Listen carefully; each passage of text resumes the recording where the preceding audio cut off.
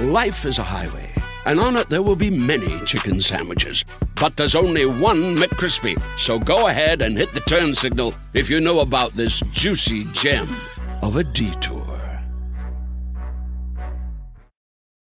When I found out I was going to be a parent, I immediately felt a lot of anxiety and worry. So I went on to BetterHelp to try to look for a therapist to help me with that. My relationship with my family and with my boyfriend and with myself were suffering. I really needed help. I was ruminating a lot. Really getting those thoughts out to a therapist and getting feedback was just life-changing. If you're thinking of giving therapy a try, learn more at BetterHelp.com. That's BetterHelp.com.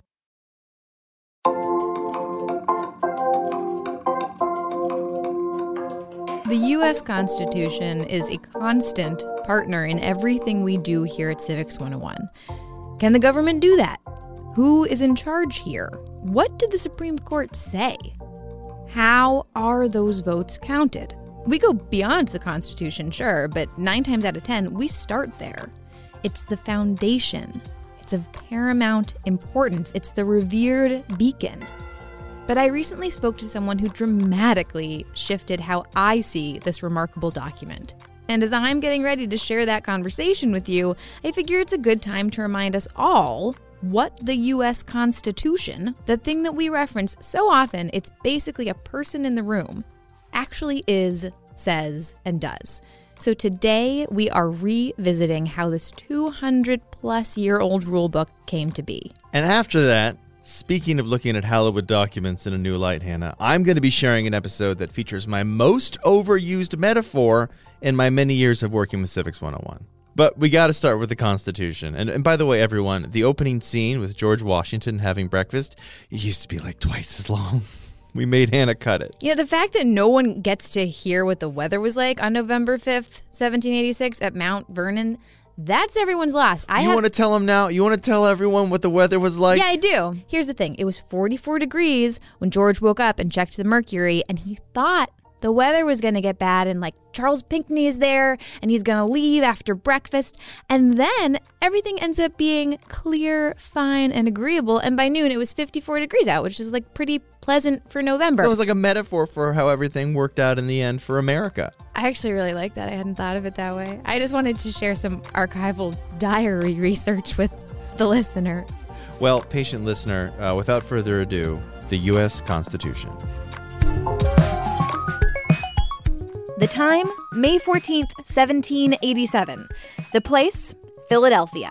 What show is this? This is Civics 101, and I am Hannah McCarthy. I'm Nick Capodice. And today we are taking you to the city of brotherly love, to a stuffy chamber in the old Pennsylvania State House. The very same room where a decade earlier a group of men came together to declare themselves independent of their motherland. This time around, they came to reel some of that independence in.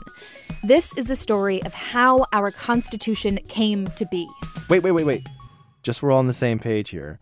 When we're talking about the U.S. Constitution, what exactly are we talking about? What's in it? Okay, first things first. In this episode, we're going to be talking about the thing that was written in 1787. The document designed to correct a nation that was falling off the rails. The Constitution has changed quite a bit since then and changed pretty quickly after it was written, just so everyone knows.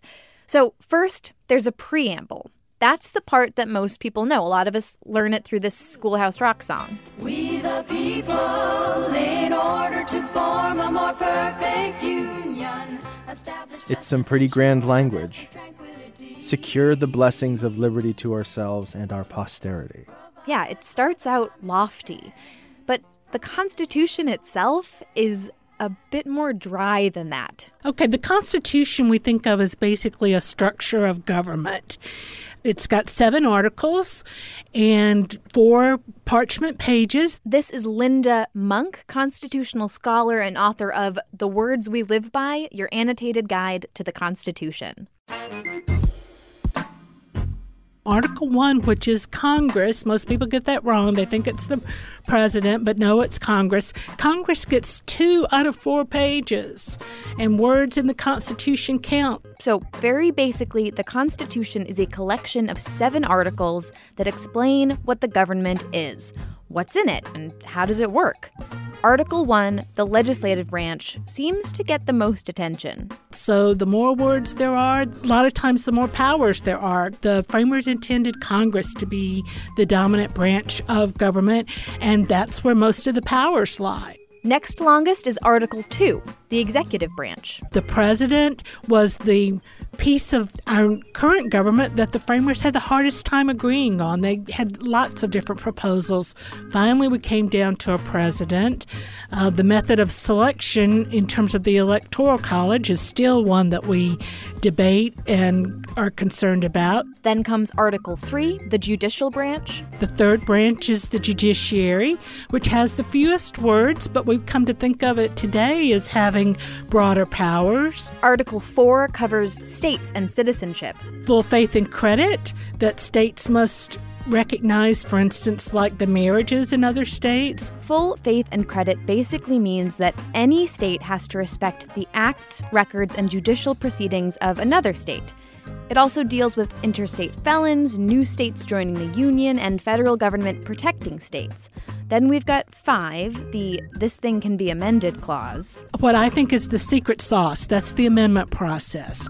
We set in work a constitution that's not too easy to change, because that would make it more like everyday law, versus a constitution that's then too hard to change, and then you have revolution instead of amendment. And then there's 6. The supremacy clause. It says that the Constitution itself is the supreme law of the land, including over other state constitutions. And last, but certainly not least, lucky number 7. Where they sign and say what the processes are going to be from that. When Linda says the process, she's talking ratification. 9 states are going to have to vote yes on this document to make it stick. So there you go. 7 articles, all wrapped up. Nice, neat little package with pretty pink ribbons on it. Except it wasn't neat, Nick. No pink ribbons. It was difficult and contentious and touch and go and very, very hot in there. So do you want to know how it happened? Yes, I want to know how it happened. Well, Linda gives a lot of the credit to James Madison. Linda really, really loves James Madison. Oh, who can't love James Madison? He's my hunka burning constitutionalism. According to Linda, Madison is different from the other politicians. Compared to the other framers, he's petite, and he's also kind of nervous. But he's strategic and thoughtful, an effective underdog. To have that combination of a great philosopher but also a good practical politician in one person, and for someone to say that government is the greatest of all reflections on human nature, he just has a wisdom that really speaks to me, and I'll stand by it. He's my boyfriend, and he's the person who's my favorite founder. And even if you don't carry a flame for him, Madison was undeniably instrumental in the Convention of 1787. You have to point to James Madison. I have tended to quarrel with calling him the father of the Constitution, but I do think he's the father of the Convention in many respects. This is David O. Stewart, author of The Summer of 1787. He's going to be our main guide to the Constitutional Convention. David says that Madison was successful in part because of his connections, one connection in particular. To be honest, nothing in that decade of the 1780s in America happened of significance politically unless Washington was in it. He was the guy, and Madison very intelligently insisted that Washington's name be listed as one of Virginia's delegates right from the start. That gave an incredibly strong blessing. Celebrity power, like having Obama speak at your charity event or something? Only bigger. Washington was a celebrity of almost ridiculous proportions. You know, his stature was immense. I mean, he was at a stage where he couldn't enter a city without having the church bells ring and fireworks be scheduled and an illumination of everybody's house happen that night. I mean, he just was, you know, the star. We've never experienced stardom at the level that he did.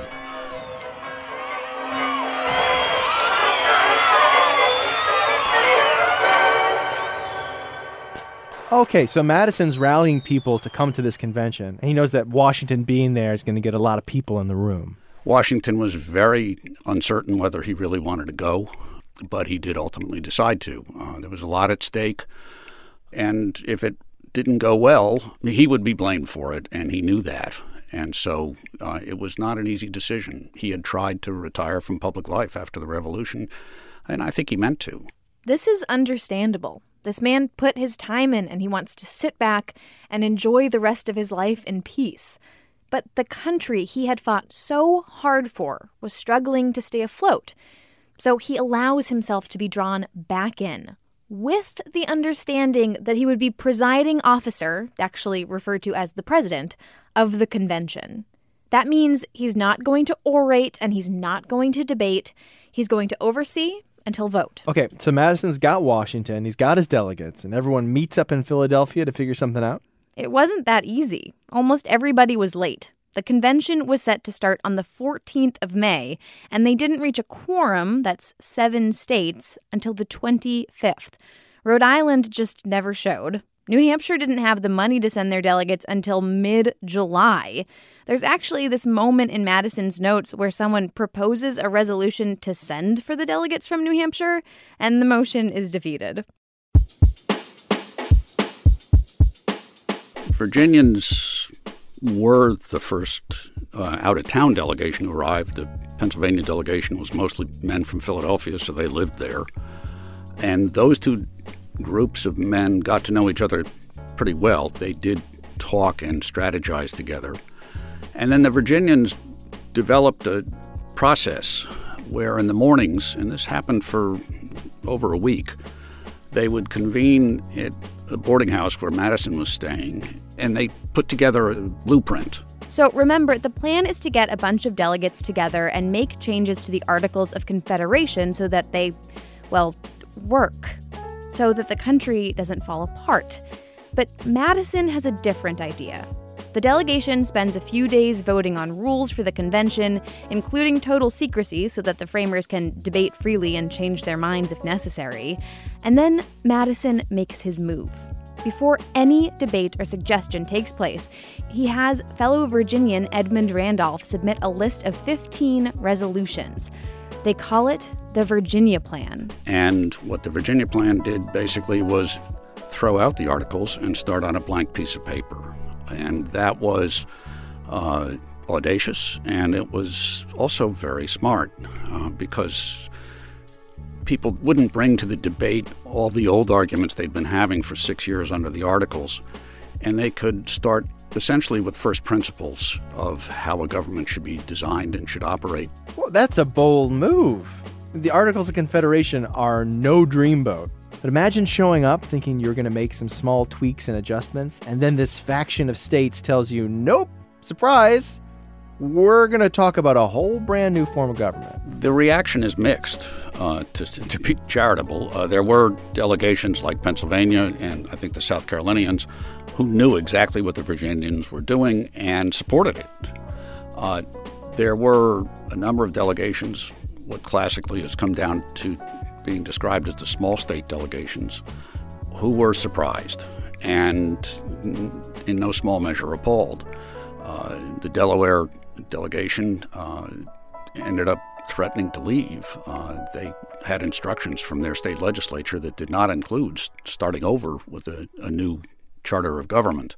There are delegates who are understandably upset with this proposition, and they certainly could bail. They could walk right out the door and spare themselves months of debate in an airless room. But why don't they bail? Because if enough delegates leave, they'll lose the quorum, it'll be over, but they can just try again next year. Well, 2 delegates from New York do eventually walk out. That's Robert Yates and John Lansing. But I think back to that letter that George Washington wrote to Madison. Things are so bad in the country right now. The government needs to change or this grand experiment is going to fail.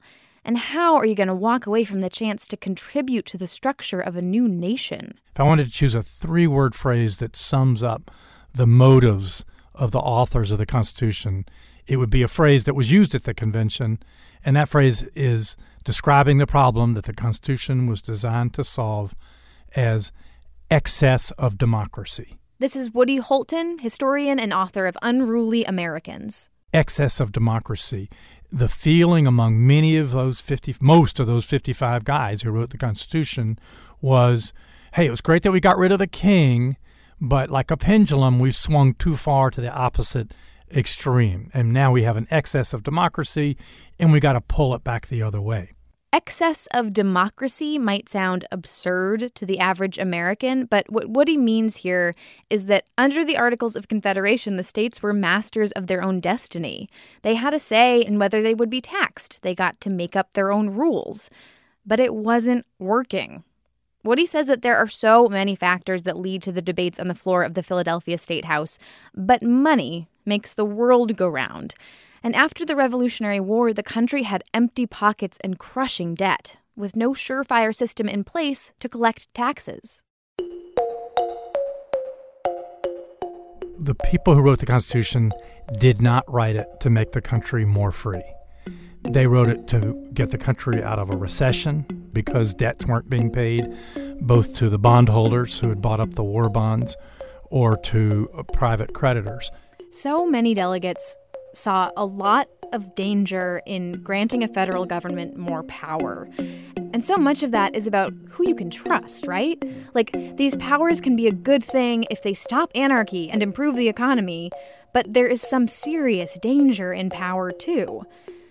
You know, there's no way to make everybody happy here. But we do need that new government. Nobody wants to go crawling back to Great Britain.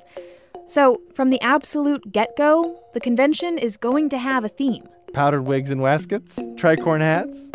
Compromise. Compromise. We'll get into those compromises right after the break. But first, we want to say that if you are someone who loves pouring through archival sources as much as we do, you'll probably like our newsletter, Extra Credit. It comes out every 2 weeks. It's full of trivia and ancient documents, and it is free. Subscribe at our website, civics101podcast.org. Hey there, everyone. Hey, folks. The whole Civics 101 team is here in D.C. for a week. That's why you hear cars and stuff whizzing by. We are in the district to talk to the people that we talk about on a daily basis. And a lot of those people work in the executive branch. That is the largest employer in the world. And a lot of those people work in the civil service, where, after the assassination of James Garfield, it's a long story, they take an exam to make sure that they are the right person for their job. But if you run a business and you're not the federal government, the best way to search for a candidate isn't to search at all, but to match instead with Indeed. 93% of employers agree Indeed delivers the highest quality matches compared to other job sites. 23 hires are made on Indeed every minute, and their matching engine is constantly learning from your preferences, so the more you use it, the better it gets. And listeners of this show will get a $75 sponsored job credit to get your jobs more visibility at Indeed.com/civics. Just go to Indeed.com/civics right now to support our show by saying you heard about Indeed on this podcast. Indeed.com/civics. Terms and conditions apply. You need to hire? You need Indeed. Whether you're a morning person or a bedtime procrastinator, everyone deserves a mattress that works for their style. And you'll find the best mattress for you at Ashley. The new Tempur-Adapt collection at Ashley brings you one-of-a-kind body-conforming technology, making every sleep tailored to be your best. The collection also features cool-to-the-touch covers and motion absorption to help minimize sleep disruptions from partners, pets, or kids. Shop the all-new Tempur-Adapt collection at Ashley, in-store or online at ashley.com. Ashley, for the love of home. This is Civics 101. We're back, and we're talking about the Constitution, specifically the Virginia Plan. By the way, what exactly is the Virginia Plan?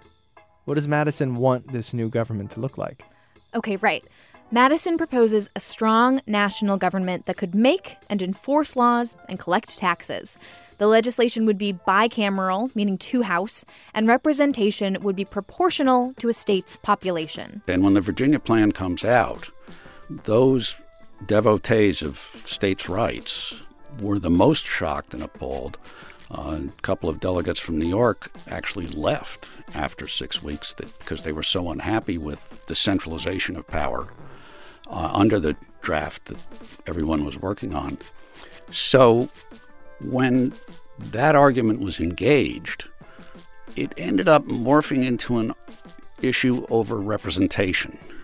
And that was a lucky thing, I think, for the people who wanted a stronger national government, because once you're arguing about representation, you're arguing over how to do it, as opposed to should we keep this system where the states have essentially almost all the power. Okay, so Madison proposes this plan, and in order to talk about this plan, the delegates have to talk about representation, right? And that's such a hot-button issue that suddenly everyone's debating how they'll be represented in the new Congress, and they've mostly moved on from the fact that this is a completely new system of government, and that wasn't the plan for this convention in the first place. Right, so once things get started, they have to start making compromises. Little New Jersey says, okay, I see your 2-house proportional representation, and I raise you a unicameral, that's 1 house legislature, and equal representation. Each state gets 1 vote, as outlined in the Articles of Confederation. That was the bitterest fight of the summer and really almost blew up the convention in early July. The small state delegates were about to leave because they'd been losing. And they came up with this compromise that we still live with, where the Senate has equal state representation. Each state gets 2 senators. And the House of Representatives is proportional based on population. This was actually called the Great Compromise, or the Connecticut Compromise, because Oliver Ellsworth from Connecticut proposed it. No, not everyone is going to be happy, but this is acceptable. And anyway, they've still got a lot of work to do. And delegates are willing to let this idea go to committee to hammer out the details. But when they reconvene, it's going to be time to compromise again. Because when you talk representation, you talk population. And nearly 20% of the population at that time was enslaved. Well, the Three-Fifths Compromise was essentially one of the pro-slavery clauses of the Constitution. This is Alvin Tillery. He's the director of the Center for the Study of Diversity and Democracy at Northwestern University. And what the Southerners wanted entering the Constitutional Convention of 1787 was they wanted all of their slaves to be counted in the apportionment because places like South Carolina and Georgia had very, very large slave populations. They were not as well developed as the Mid-Atlantic slave states or the Northeastern states. And so for them, if you were just counting white people, they were going to have very few seats. And so entering the convention, they demanded, a full count. Every slave would count as one person. In some states, enslaved people made up a full third of the population. To count them as members of the population rather than as pieces of property would be to give the South real power in terms of representation.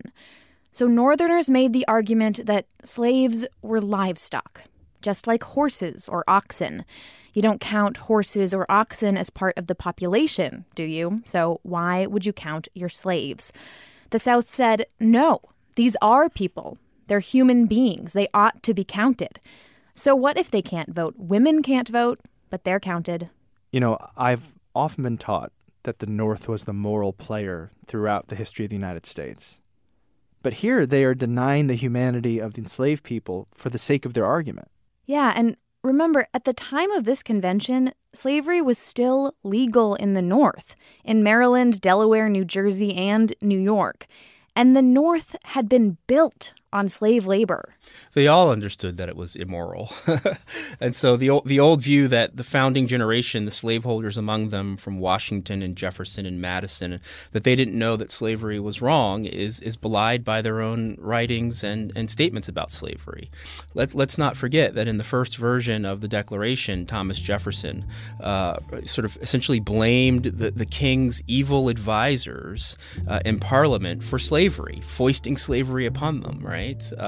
Jefferson Jefferson wrote very compellingly in Notes on the State of Virginia about slavery being a moral evil. And so those old arguments just don't hold any water. We know from the writings of the framers that they knew that this system was wrong, but they protected it because of a combination of their economic interest and white supremacy.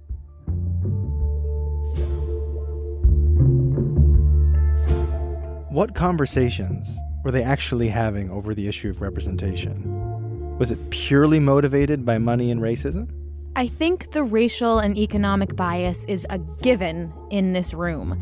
But there were some people, like Gouverneur Morris from Pennsylvania and Rufus King from Massachusetts, who argued against the entire principle of slavery from a moral point of view. Morris even suggested that the newly reformed nation buy and free all enslaved people. That idea was quickly shot down.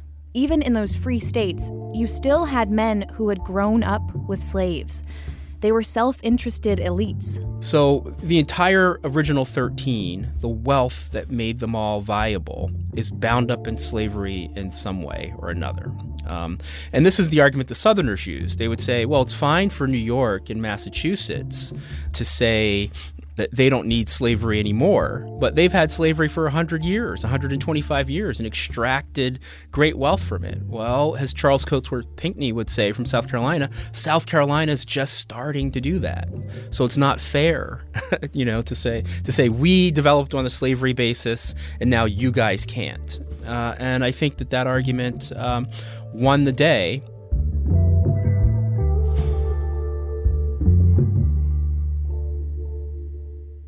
The compromise part of this is in the name, of course, the 3/5 compromise. Southern delegates wanted their enslaved population to count as full members of the population. Northern delegates did not want them to count at all. So they split the difference based on a number James Madison proposed back when they were figuring out taxes under the Articles of Confederation. The enslaved population would only be counted at 3/5 of its total.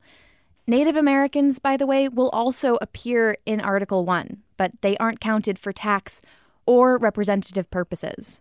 Okay, but for those delegates who were opposed to slavery, and even those states where it was illegal, why did they give in? Why was it necessary to give the slave states some version of what they wanted? Well, the South was threatening to walk out. The South Carolinians were also, incredibly clear about exiting the compact if they did not sort of get to count some of their slave population in the apportionment. And so it was union and slavery or no union. And so they didn't really have a choice if they wanted a federal government. And that was what all of these men were, nationalists, federalists. They had done something that no one believed they could do, and they wanted to see the experiment succeed. So there's an emotional element to this, right? They did something that nobody had ever successfully done before. They waged war against their motherland and won and started a brand new kind of nation. These delegates wanted to leave Philadelphia as an intact union. But Alvin says it's also a practical choice. The overarching concern is the national security concern that England is coming back. George will be back. And as we all know, they did come back in the War of 1812. And so the argument for union is both an argument for financial efficiency and expediency, so you could actually get credit in the international credit markets, loan money, build up the industry in the country so that you could compete with Britain and France, but also provide for a common defense. The 3/5 compromise was adopted on July 12th, and most states voted yes. Only Delaware and New Jersey delegates were unanimously against it. I think it's easy for us to revere the United States Constitution because provisions like the 3/5 compromise were taken out eventually. But it's worth thinking that this is something that's been baked into it from the very beginning. And you can't help but wonder how it shaped us. Well, I mean, it absolutely inflated the the representative power of the slave states in the Congress, in the House of Representatives, and in the Electoral College. And what that means is that 5 of the first 7 presidents are slave owners from Virginia, right? Which was the most populous and powerful of the slave states. And this legacy extends into the 19th century, the late federal period. It allows Southerners to establish a Democratic Party and to put in place things like the gag rule, which means you can't talk about slavery or introduce petitions from northern states against slavery in Congress. And so that takes slavery off the table as a live political issue for 20 years, essentially. Even after the 3/5 Compromise and a clause requiring fugitive slaves to be returned to their masters were removed from the Constitution following the Civil War, Southern states found ways to disenfranchise their African American population, while at the same time gaining even greater population numbers now that all people were fully counted. Here's David O. Stewart again. They made grimy compromises. There's no other word for it. The Electoral College is a mess. The slavery provisions are unattractive. When Madison had to write about them in Federalist Papers, he clearly found it almost impossible. But you had to get a deal. Otherwise, the country might well fall apart. And that's the stakes they were playing for. And if you had to swallow something you hated, most of them did.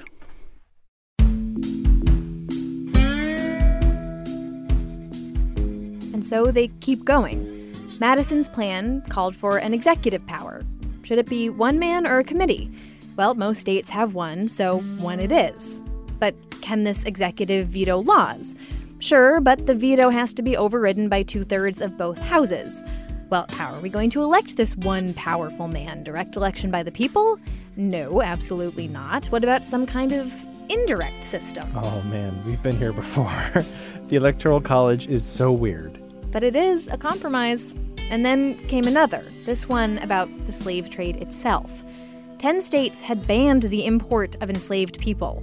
Georgia and the Carolinas threatened to walk out if they dared to do the same thing to them. So they compromise. Yeah. Congress would eventually have the power to ban the slave trade entirely. Initially, they decided that could happen in 1800. They talked about it for a while and then pushed it back to 1808.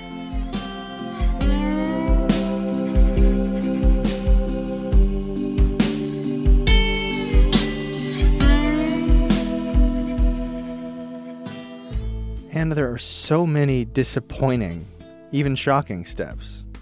So many ugly compromises that came out of that room. But then again, this plan sticks around for over 230 years. And in so many ways, it has benefited this country. There's a lot to be dissatisfied and distraught over, but we live in a democratic system that can actually work. Linda Monk actually pointed out the elements of the original Constitution that I think gave it the ability to last. So, the laws that are passed day to day by Congress or Parliament, a majority can approve them and a majority can disapprove them. But for the American Constitution, it requires a 2/3 majority of the Congress or state conventions to propose an amendment, and then a 3/4 majority of the states to approve it. And so that's a high bar. We don't want our Constitution changing at the whim of the people, but we do want it to be subject to the people. That would be Article 5, the Amendment Clause. Okay, now obviously the words "we the people" did not apply to all people in the U.S. when they were written. But there is a little bit of "we the people" in that article, isn't there? All this talk about representation, it goes both ways. Yes, it's about the Congress people, but it's also about the people, the people who elect them. And I feel the same goes with the amendment process. Yeah, absolutely. The "we the people" slowly came true. Because even though it didn't apply to everyone at first, and, in some ways still doesn't, it is there, right? We can rise to that. I kind of feel like the amendment clause itself is a built-in acknowledgement that words and ideas of 1787 may not apply to 1887 or 1987. Those first three words, the most important words in the Constitution, really, we the people. And it's really expressing this idea of popular sovereignty, popular meaning the people, sovereignty meaning power. And the preamble makes it clear that the power that is the people's is then used to ordain the Constitution. Those aren't the people who have the power. It's the people have the power, and they give it to the Constitution. And that's why the president, the Congress, the Supreme Court, any federal and state officer takes an oath to defend the Constitution of the United States. That's the supreme source of our power. There was one last compromise to come out of that 4-month process. This one was suggested by the convention's oldest delegate, Dr. Benjamin Franklin. At this point in his life, Ben Franklin has gone from being a slave-owning white supremacist to the president of Philadelphia's Abolitionist Society. This is a man who has changed his mind radically over time. Franklin says, I don't like everything about this Constitution, but that doesn't mean that I will always feel that way. The older I grow, he says, the more apt I am to doubt my own judgment and to pay more respect to the judgment of others. And Nick, yeah, I know that you have always harbored a desire to play Ben Franklin in 1776, the musical, and while I cannot give you that, I can do you this one small kindness. Would you read Franklin's final statement to the convention? All right, here goes. On the whole, sir, I cannot help expressing a wish that every member of the convention, who may still have objections to it, would with me, on this occasion, doubt a little of his own infallibility, and to make manifest our unanimity, put his name to this instrument. Before the break in our episode on the Bill of Rights, Nick and I want you to know that we have taken 3 years of episodes and condensed them into a snappy, cartoon-filled book. It's called A User's Guide to Democracy. It is illustrated by New Yorker cartoonist Tom Toro, who is fabulous and funny, and we put in as much as humanly possible to explain how America works at every step. Get it wherever you get your books. The living room is where you make life's most beautiful memories. But your sofa shouldn't be the one remembering them. The new life-resistant, high-performance furniture collection from Ashley is designed to withstand all the spills, slip-ups, and muddy paws that come with the best parts of life. Ashley high-performance sofas and recliners are soft, on-trend, and easy to clean. Shop the high-performance furniture in-store or online at ashley.com. Ashley, for the love of home. Hi, it's Martha Stewart. I spend a lot of time thinking about dirt. At 3 a.m., at all hours of the day, really. What people don't know is that not all dirt is the same. You need dirt with the right kind of nutrients. New Miracle-Gro organic raised bed and garden soil is so dense, so full of nutrient-rich, high-quality ingredients. Miracle-Gro is simply the best. Hi, this is Chuck Taft at University School of Milwaukee. I'm unable to get to the phone right now, so if you would please leave your name, number, brief message, and most importantly, your favorite person in American history, I will get back to you as soon as I can. Thank you. Who is this Chuck Taft? He's a high school history teacher, and I called him up because he plays this game with his class called Bill of Rights Survivor. How on earth do you play that? So, Bill of Rights Survivor is obviously based on the fantastic reality TV show Survivor, of which I'm a big fan. The idea is that we're going to use amendments 2 through 10, and then students are going to try to figure out which amendment should be the sole survivor of Bill of Rights Island. Does he give the kids torches? I do, actually. The little LED type of candles. And then I have a Bill of Rights mug. I also hide immunity idols in the room. It's like 2 little slips of paper. The students are assigned amendments, and they present speeches as to why theirs is the most important. Everybody votes, and the losing amendment is called up to the Bill of Rights mug. When I say, that the tribe has spoken. The tribe has spoken. It's time for you to go, Seventh Amendment. This is so excellent. I imagine the students will walk away with this profound love and respect for the Bill of Rights. They do, but there's another teacher that I adore, Woody Holton from University of South Carolina. I want you to call me Woody if you don't mind, but my legal name is Abner. He's in the Bible and he killed his father. So who gives that name to their son? I play kind of an obnoxious game with my students where I ask them, okay, tell me specific things. Don't talk in generalities about liberty and freedom. Get specific. What specific clauses of the Constitution you like? And they'll say freedom of speech, or they'll say everybody can vote, or they'll say gun rights, or no unlawful search and seizure. And then I get to say, the things you just named as being great about the Constitution, none of them is in the Constitution. None of them is in the document that the framers adopted on September 17, 1787. None of them are reasons that they were there, or they would have put those things in it. Today on Civics 101 and our Founding Document series, we're finally getting to you, and we're talking about the Bill of Rights. I'm Nick Capodice. And I'm Hannah McCarthy. And before we get into how it was created or how it affects our lives, let's be clear about what it is.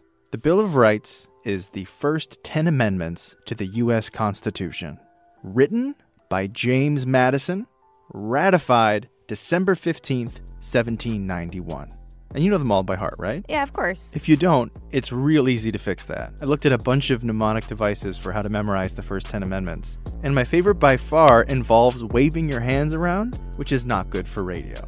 But Hannah and I made a video of it. Go to our website, civics101podcast.org, and check it out. Let's begin in that sweltering room in Philadelphia. David O. Stewart, author of The Summer of 1787, told me about the great debates over the Bill of Rights at the Constitutional Convention. The debate about the Bill of Rights actually never happened. It wasn't discussed through most of the summer. It was not something that they thought was terribly important. A few of the states had constitutional provisions that declared rights. Virginia did. And it was widely thought to be sort of eyewash. It was something you did that made everybody feel better, but it didn't really make much difference. And they didn't worry that the national government would create risks to people's liberties. However, the idea of a Bill of Rights was brought up at the convention, but truly at the 11th hour. In the last week of the convention, there were two delegates, George Mason of Virginia and Elbridge Gerry of Massachusetts, who were known to be unhappy with the Constitution, with lots of features of it, the powers of the Senate, the powers over trade. And suddenly they stand up and working with each other. Obviously, they had cooked this up ahead of time. They move for the inclusion of a Bill of Rights. One of them actually says, we could put this together in an afternoon, which is a little ambitious. And most of the other delegates saw this for what it was, which was a stall.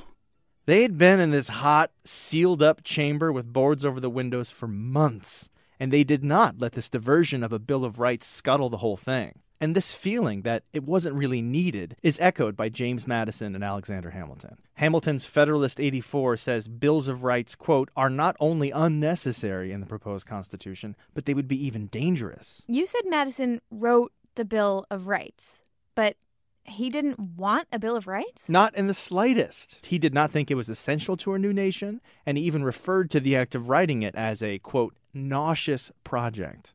The fundamental point that James Madison made is that the Constitution itself was really the structural guarantee of our rights. This is David Bobb. He's the president of the Bill of Rights Institute and the author of Humility, an Unlikely Biography of America's Greatest Virtue. Alexander Hamilton wrote, the Constitution itself is a Bill of Rights. In other words, all of those kind of things that can be considered not quite as exciting, the separation of powers, federalism, these sort of guarantees, the structural part of the Constitution, that's the mainstay of our liberty. Of course, Madison was very aware that the people's rights need to be protected, but that was mainly the job for the states. Remember, Hannah, all these states had their own constitutions, many of which had their own bills of rights. Right. So they're arguing that all of the states have them. So why does the federal government need one too? The other reason that Madison was not for the Bill of Rights was a kind of practical one. And that is, if you write those rights down and separate them out and say, boy, this is really important. This is the statement. This is the place you go to find all of your rights here. What if one of them is not on that? What if a right that you do possess is not listed there? Does that mean that it's not a right? Those are some pretty strong arguments. They are, but in the end, they don't work. The Constitution had been sent to the states, where they had ratification conventions to decide if they're going to go along with it. Delaware ratifies first with a unanimous vote in their Congress on December 7th. Then Pennsylvania, New Jersey, and Georgia ratify right after. But then we have a nail-biting lull during the year of 1788. These ratification conventions were big deals. And during that process, a repeated theme is, why is there no Bill of Rights? That's Linda Monk, the Constitution lady and author of The Bill of Rights, A User's Guide. The people were calling for one, and this terrified the pro-ratification Federalists. Madison in particular saw that as a plot to derail the Constitution, because people were saying, hey, you guys got to go back to Philadelphia in the summer of 1788 and write in some civil liberties, and maybe we'll ratify your Constitution. And the people who wanted the Constitution were afraid that would lead to more controversy and the Constitution would never be ratified. And so they fought tooth and nail against the Bill of Rights, not because they were opposed to civil liberties, but because they were afraid that would gum up the works and prevent the original 7 articles of the Constitution from being adopted. But starting in Massachusetts in February of 1788, and then in several other states, including my original home state of Virginia and the state of New Hampshire, all said, okay, we're going to go ahead and ratify the Constitution, but only with the understanding that if you don't add that you'll add a Bill of Rights.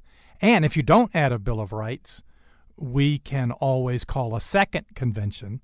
Wait, so they say, give us a Bill of Rights or we'll call another convention to write a whole new constitution? Yeah, and most of them did not want to do that. It was so hard to get the first one written. The first Congress came in, has a Federalist majority. The majority of them don't want a Bill of Rights. But James Madison convinced his fellow Federalists, hey, you know what? We better give them a Bill of Rights before they give us one. These states, some of them, will say, okay, we're going to trust you to put in a Bill of Rights, and we'll go ahead and ratify it now.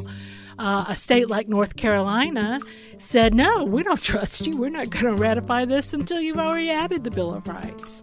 And so when Madison's running for Congress in his state of Virginia, he takes a stand that if he is elected, he will move to propose a Bill of Rights in the new Congress, and that's what he does in 1789.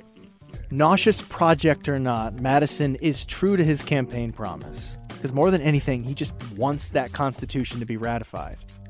And if the people are crying for a Bill of Rights, not only will he make one, but he'll ask every state what they think should be in it. And he sits down and he makes his first list. The list that he came up with was more than 200. 200? 200! 200 total, yep. Because there were a lot of states that had pulled together lists that were long, and they had some that were more detailed than others. And Madison, again, with that kind of mind, that wanted to lend some order to these kind of things. There's no way that you can deal with 200, right? You couldn't hardly deal with 20. And then there's the question of where to put these rights. Madison initially wants them to not be a separate thing. He wants to write them into the Constitution. He wants to just change this document that these men sweated over for 4 months? Yeah, and Congress says, heck no, we have a Constitution already. But Roger Sherman of Connecticut had an idea. And in fact, it's an enemy of Madison's who proposes that maybe we should put all the amendments at the end. During the process that they propose, they eventually are referred to as amendments, not a Bill of Rights. Madison says there are amendments like a Bill of Rights because at the end of the process, they all came together after they were ratified. It was 12 amendments submitted, 10 got ratified at that time.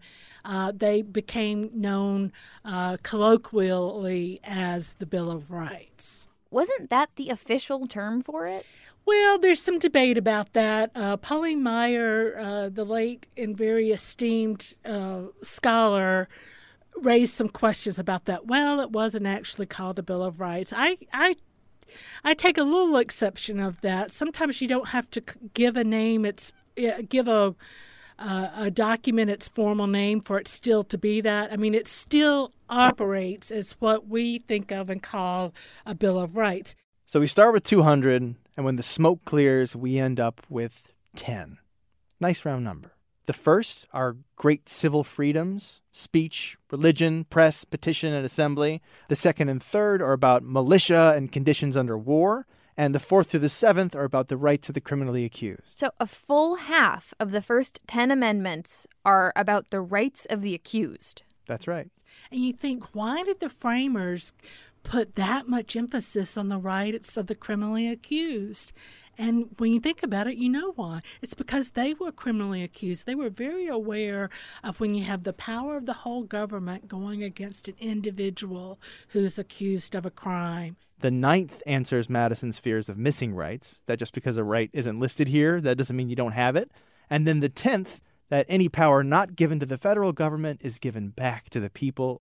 You know, Hannah, what I think is a subtle thing about Civics 101 that's very important to me is that we are dependable, right? Yeah.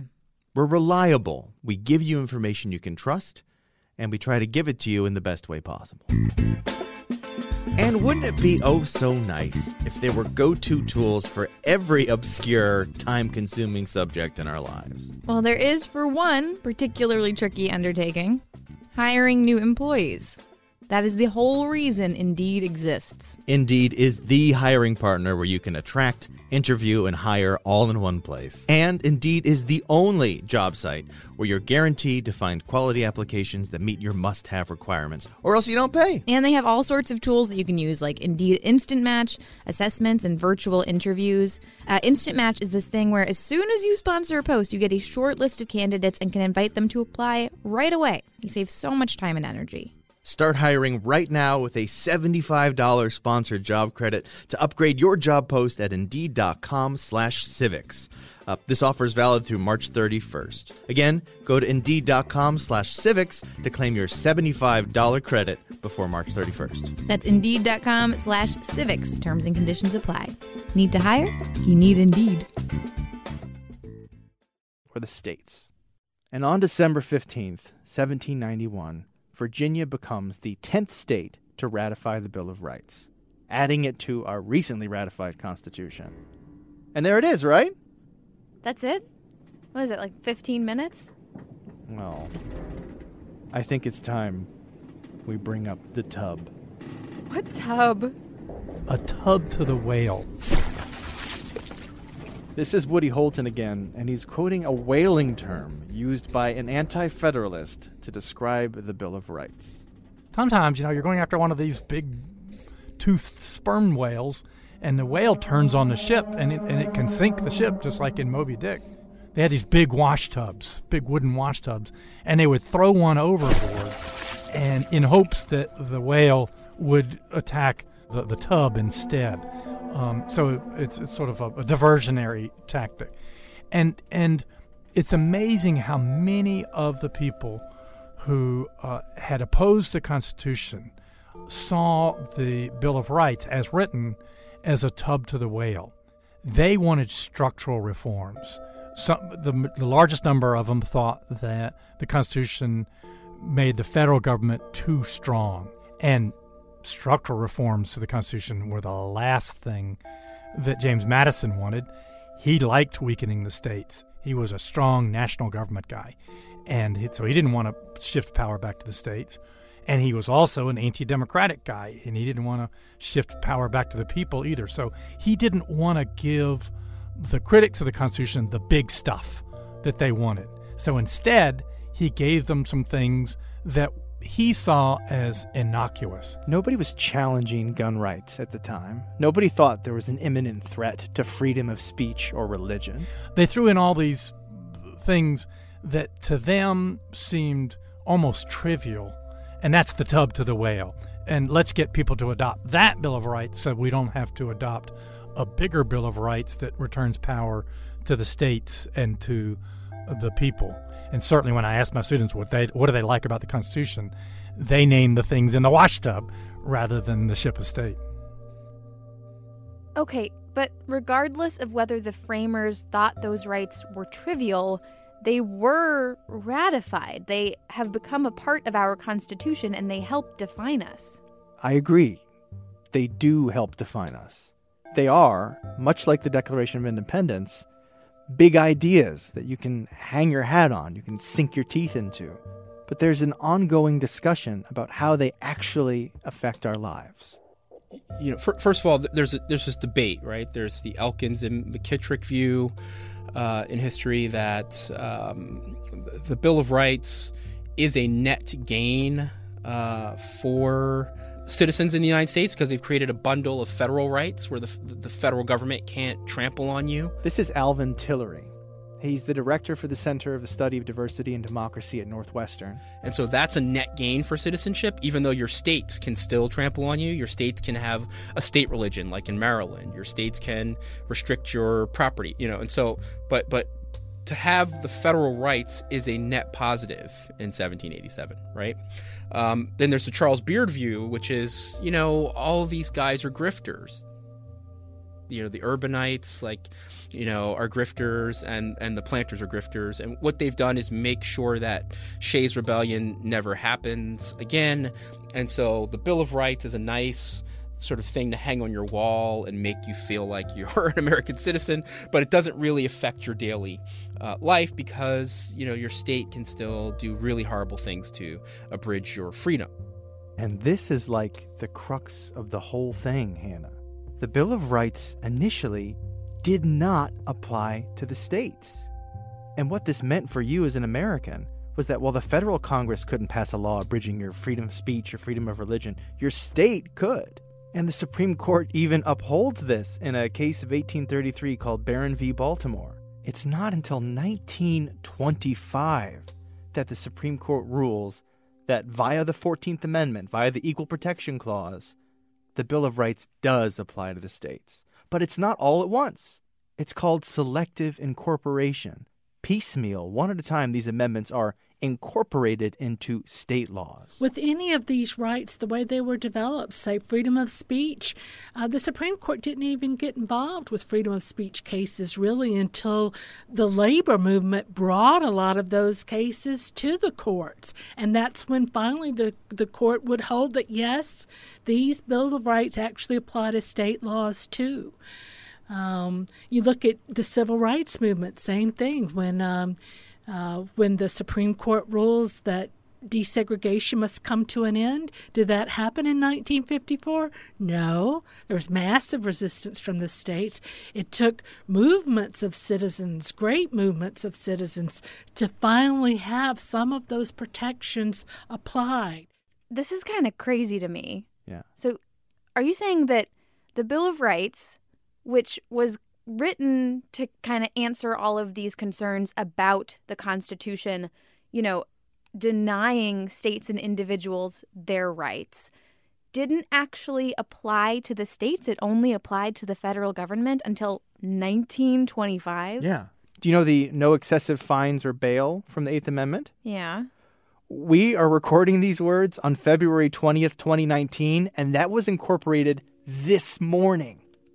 So was the Bill of Rights, as it was written in the 1700s, kind of meaningless? I was scared to even say that thought out loud. But it is a fact that the Bill of Rights just didn't have much judicial impact for 150 years. The historian Gordon Wood said that after ratification, most Americans promptly forgot about the first 10 amendments to the Constitution. In 20th century America, legal immigrants were deported for their politics. People in police custody gave forced confessions. Racial segregation was legal.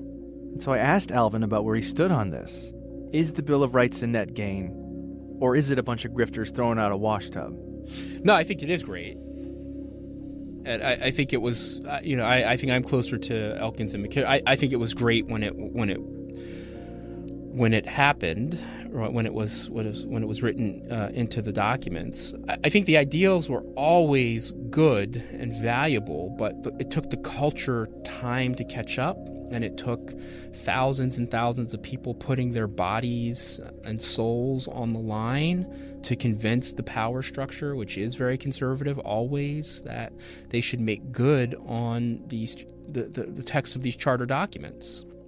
Right, but the framers knew that they were being hypocritical when they were writing these documents. They absolutely knew it, and that's why the framers didn't allow Jefferson to say, you forced us to have slavery.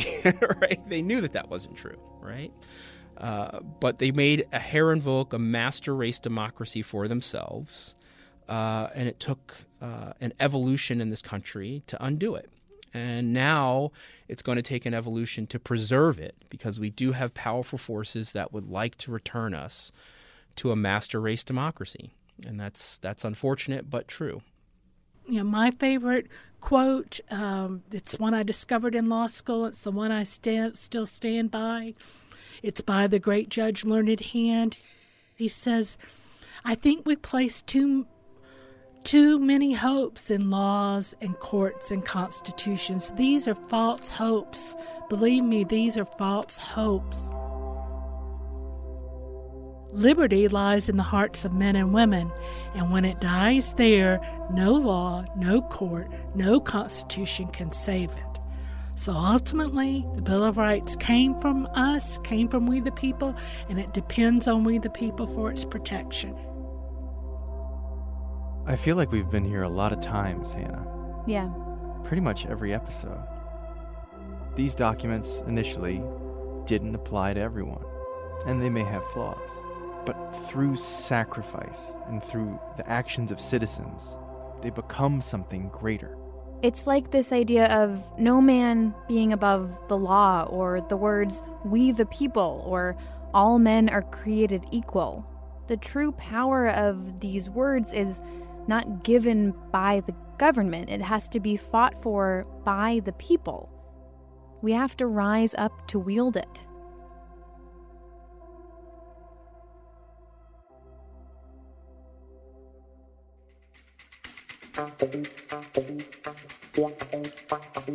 These episodes were written and produced by me, Hannah McCarthy, and you, Nick Capodice. Thanks, Nick Capodice. You're welcome. Our staff includes Christina Phillips, Jackie Fulton, and Rebecca Lavoie is our executive producer. Music in these episodes by Blue Dot Sessions. Still great after all these years, Blue Dot.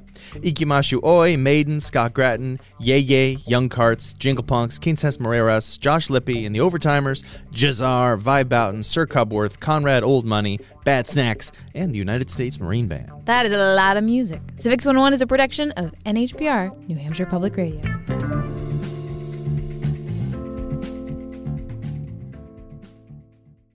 No, I'm going to keep just doing the Orson Welles. Findus. You only have to be slightly more than Findus, Norway. I'm going to read now, okay? The living room is where you make life's most beautiful memories. But your sofa shouldn't be the one remembering them. The new life-resistant, high-performance furniture collection from Ashley is designed to withstand all the spills, slip-ups, and muddy paws that come with the best parts of life. Ashley high-performance sofas and recliners are soft, on-trend, and easy to clean. Shop the high-performance furniture in-store or online at ashley.com. Ashley, for the love of home. On this episode of Plant Killers, we'll explore one nation's most notorious fruit and vegetable killer, bad dirt. What makes bad dirt so bad? The answer? The ingredients. But fear not, true crime enthusiasts. This story has a happy ending. New Miracle Grow organic raised bed and garden soil. It's made with quality organic ingredients from upcycled green waste like compost and aged bark. Unlike the other guys who can't say the same. Looks like bad dirt's murdering days are over, thanks to Miracle Grow. Join us next time on Plant Killers.